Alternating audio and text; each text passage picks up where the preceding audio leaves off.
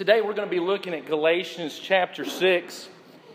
We're going to be talking about something very practical because it's that time of year in the spring. We're a few days away from spring, and it becomes this time of greenness. Not only because it's St. Patrick's Day, but because the earth begins to bring forth fruit. The earth begins to bring forth that green foliage, and it's a beautiful time of year, isn't it? And then some of you may be the type to like to plant something. You might have a garden at home, whether it be a vegetable garden or a flower garden, but you enjoy getting outside and seeing the things bloom and just a beautiful garden. And gardens are interesting, aren't they? And gardens not only are beautiful in life and when we go out into our yard or into our garden, but a garden can also be used as a metaphor for our lives. Right? Because in our lives, we sow seeds by our decisions that we make. When we make decisions in our life, when we say things, when we do things, we're sowing the seeds of possibility. We're sowing the seeds of consequences. Right? And so we have to look at our lives and say, what is growing in our gardens? What do you see coming up in the garden of your life, and do you like it? Because chances are, whatever's growing in your garden, that's what you planted there. It says in Galatians chapter 6, 7, God is not mocked, for whatsoever man sows, whatever he plants, that shall he reap. So whatever you're sowing in your life today, you're going to see it come up tomorrow. Whatever you sowed yesterday is coming up today, right? So what's growing in your garden? You know, it says in Scripture that man's first job was actually that of a farmer. When God formed man of the dust of the ground and breathed into his nostrils the breath of life, and man became a living soul, it says that God planted a garden. And it says in verse 15, put him in the Garden of Eden to tend and to keep it. So even from the very beginning of time, God just didn't want us lollygagging around. He actually wanted us to do something. Adam wasn't in the garden in a hammock laying around. No, he was put in charge of the garden to tend it and to keep it, it says. You know, I was preparing for this and I found a guy by the name of Edmund Ruffin, quite a name. And he's known as the father of soil science. And he was one of the pioneers at giving us information about soil and the importance of soil. And if you know anything about farming, if you know anything about planting stuff, you know that the soil has to be good. It has to have nutrients, and it has to have that consistency in it that will bear fruit. So he recommended crop rotation to his fellow farmers. He studied bogs and swamps and learned how to correct soil acidity. He's back in the 1800s. And he wrote a book called An Essay on Calcareous Manures. Real page turner. Let me tell you. I haven't read it yet. But for all of his contributions to agriculture, he's most known for something else. He's known for firing the first shot of the Civil War. I guess somebody had to do it. Fort Sumter in April 12th. But as a result, and of course, none of us can lay all the blame on Edmund Ruffin, but he did shoot the first shot. But that war precipitated to 620,000 men dying, 476,000 wounded, and 400,000 captured or missing. One shot changed the world, didn't it? We'll come back to Edmund Ruffin. But there's this idea of what we sow in our life, what we do, what decisions we make, what shots we fire. There's going to be consequences to that. What seeds we sow is what comes up in our gardens in life. And Paul says it like this, that there are two types of gardens that we have. And maybe our garden is a mix of some of them, of both of them. And he says that there is this lust of the flesh, and then there's this fruit of the Spirit. And so your garden can be made up of either of these entities. He says this, for the flesh lusts against the Spirit. And he goes on to say, now the works of the flesh are evident. Here they are. Adultery, fornication, uncleanliness, licentiousness, idolatry, sorcery, hatred, contentions, jealousies, outbursts of wrath, selfish ambitions, dissensions, heresies, envy, murders, drunkenness, revelries, and the like, of which I tell you beforehand, just as I told you in time past, that those who practice such things will not inherit the kingdom of God. So here you have a choice. Here's one garden for you. You can have a garden that's made up of the works of the flesh, which are adultery and fornication and sorcery and jealousy. Are those things that you want in your life? How many want that growing in your garden? Do you want adultery growing in your marriage? Do you want envy growing in your churches? But it's one garden. And then Paul contrasts another garden you can have in your life. But the fruit of the Spirit, this is from God. This isn't from the flesh. This is what you can have in your life.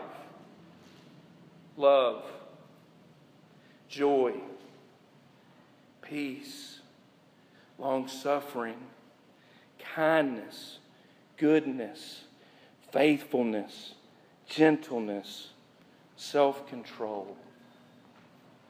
Those sound really good to me. And I've had a garden in both. I've had both kinds of gardens.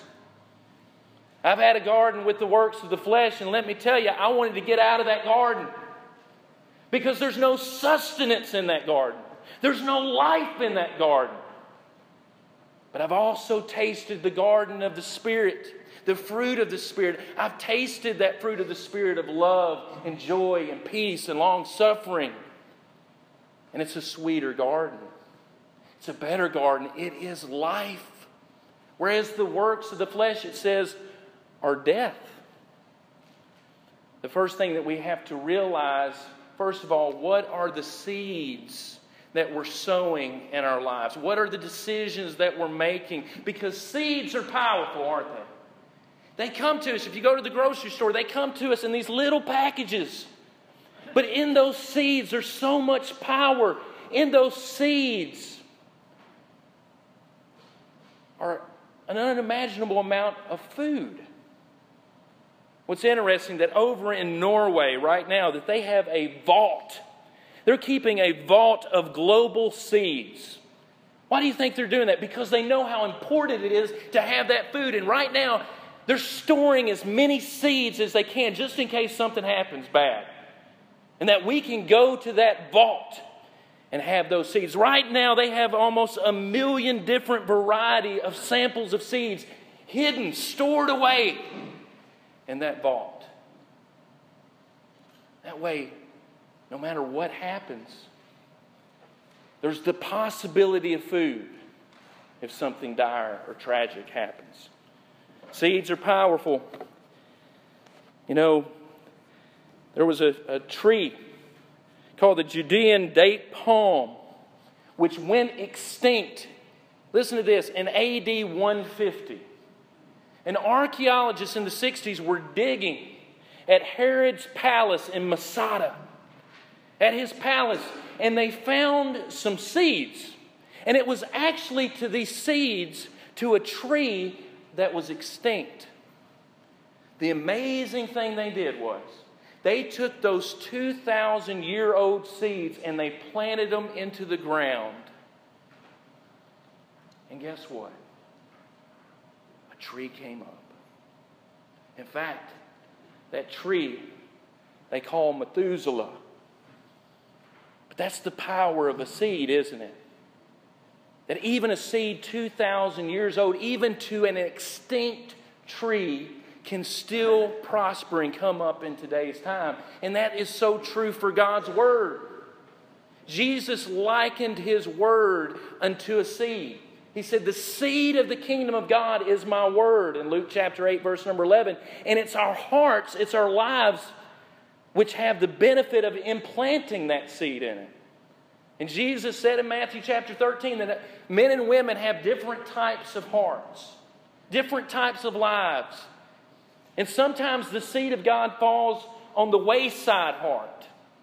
And the wayside was the path leading to the garden. And if you know anything about a path, after people have been walking on it for a while, what happens to it? It's hardened. And if a seed falls on hard ground, it cannot penetrate the ground. And some people's hearts are so hardened by sin, by ignorance, by deceit, by the works of the flesh, that when God's Word comes to that heart, it can't penetrate it. But He also said there was hearts that were like stony ground. The Word would fall into the soul, and it would fall, and it wouldn't be in there deep. It would be shallow. And as a result, it would come up for a little time, and then when the sun beat down on it, it would vanish. It wasn't deep, it was in the heart. It was stony ground. Then He said there's also the thornies type of. And that's the cares of the world, that when you plant the seed of God and there's all these things taking the sustenance and life away from it, it chokes it, it kills it. But then He said there's also the good ground. And if the seed of God's Word is implanted in that ground, it comes up, the kingdom of God. One thing that we have to do, though, is that we have to walk in the Spirit. And I am no farmer. You probably look at me and tell that. I have spent some time in the garden. I remember as a boy, my grandfather was a farmer. And when I was probably about 6 years old, he gave me a hoe. That's a garden utensil. And he said, get to work. And I don't know how much help I was, me and my twin brother, but we were out there breaking up the earth, breaking up the soil. And at the end of the day, we could look at that field and we said, that's what we did. But one thing I do know about farming, and one thing I do know about gardening is this, that if you go and you plant some things in the garden, and you make it look really pretty and orderly and nice, and you walk away, and you don't do anything else to the garden, what's going to happen to your garden? It ain't going to be a garden for long, is it? Either the animals are going to get in there and eat it, or you're going to have weeds and all kinds of other stuff come in there and choke it out. And then if you have a garden in this life, if you have that garden which is the fruit of the Spirit, you have to maintain that garden. You have to walk in that garden. You have to live in that garden. You have to be active and intentional in that garden. And the same is true spiritually. We have to work in the garden. We have to live in the garden. We have to act intentionally in our garden that is life. Somebody once said that a lot of folks go to hell, I hate using that word, but it's a reality, by doing nothing. And isn't that true? That you can go to eternity by doing nothing in your life. Because not only is there the sin of commission, where you commit something that's wrong, but there's also the sin of omission, where you know to do something good, it says in James, and you do it not. We have to live in our garden. The Bible says that we need to be led by the Spirit to walk in the Spirit. Romans chapter 8:1, it says, "There is therefore now no condemnation to those who are in Christ Jesus, who walk not according to the flesh, but according to the Spirit." Isn't that a beautiful verse? There is now no condemnation. No condemnation. You're saved. But it says, because you are saved, you need to walk according to the Spirit and not according to the flesh. And because of that Holy Spirit that lives within you, it says this, listen to this in Romans 8:11, "If the Spirit of Him who raised Jesus from the dead dwells in you, He who raised Christ from the dead will also give life to your mortal bodies through His Spirit who dwells in you." That is a marvelous verse. That the same Holy Spirit that quickened Christ's body to life is the same Holy Spirit that will work in your life and give you life as well.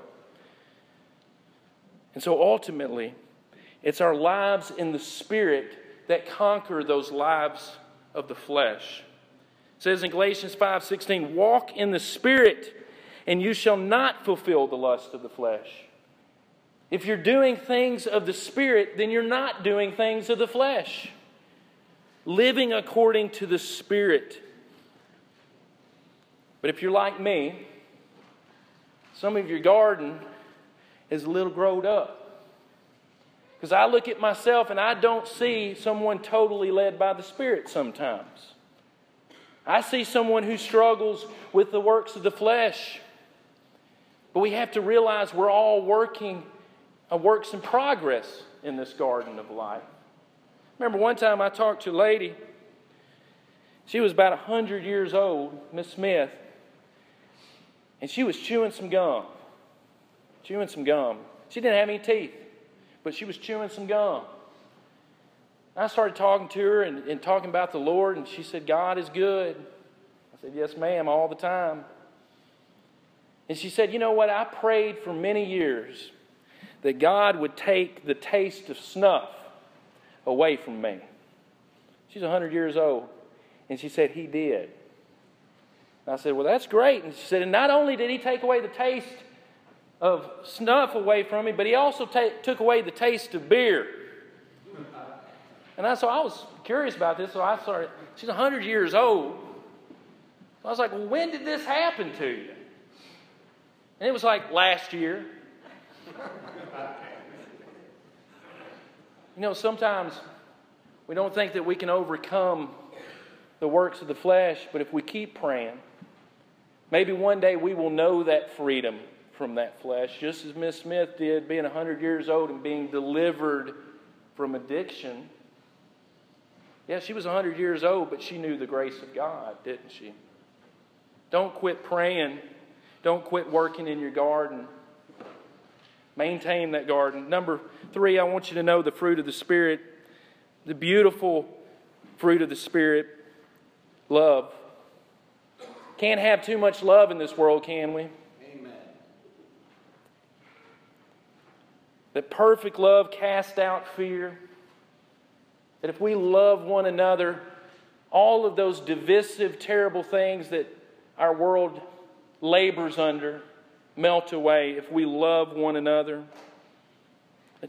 Joy. How many of us want to live joy-filled lives? That's the fruit of the Spirit. You can have that in a supernatural way. Paul said, "Rejoice in the Lord always." And again, I say rejoice, that there is a joy, there is a happiness that we can have that isn't circumstantial, that isn't depending on your circumstances and your situation. Long-suffering, patient. How many of us need patience in our lives? How many of us need people to be patient with us? Amen? Amen. Kindness. Fruit of the Spirit, kindness. You know, that's one thing you don't have to... You can be kind even if you don't agree with somebody, can't you? You might get them to agree with you quicker if you're kind to them. Maybe. Goodness, faithfulness, gentleness, self-control. Beautiful words, aren't they? So the conclusion is that no matter who you are, no matter where you are in your life, you're in a state of transition. And there's only two types of transition that you can live. You can either live in a growing state of becoming, or in a decaying, corrupting state of the flesh. There's only two alternatives. And God wants us to grow in the Spirit. He wants us to live, and that even though our outward body is destroyed, our inward man can be renewed, that spiritual health and vitality. And Paul said it like this: let us not grow weary while doing good, for in due season we shall reap if we do not lose heart. Therefore, as we have opportunity, let us do good unto all people, and especially those of the household of faith. We don't always see the results, all the good that we do. Seems like sometimes the bad consequences we see real quick, don't we? We don't always get to see the good, but if we wait and if we do not lose heart, in due season, that good that you sow, you will reap in your life. What happened to Edmund Ruffin, the father of soil science?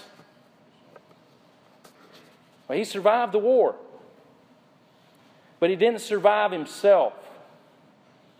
He said this, he wrote this towards the end of his life: and now with my latest writing and utterance, and with near my latest breath, I here repeat and would willingly proclaim my unmitigated hatred to Yankee rule, to all political, social, and business connections with Yankees and the perfidious, malignant, and vile Yankee race. And with those words, he took his musket and shot himself.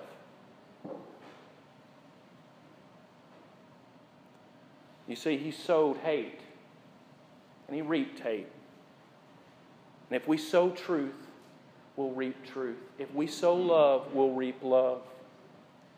So today, sow the seeds of love and kindness and of the Holy Spirit. May the road rise to meet you. May the wind always be at your back. May the sun shine warm on your face and the rains fall softly on your fields. And until we meet again, may God hold you gently in the palm of His hand. If you have any need this morning, this church stands ready to assist you. We're going to sing this next song to encourage you. So if you have any need, won't you come now as together we stand and as we sing.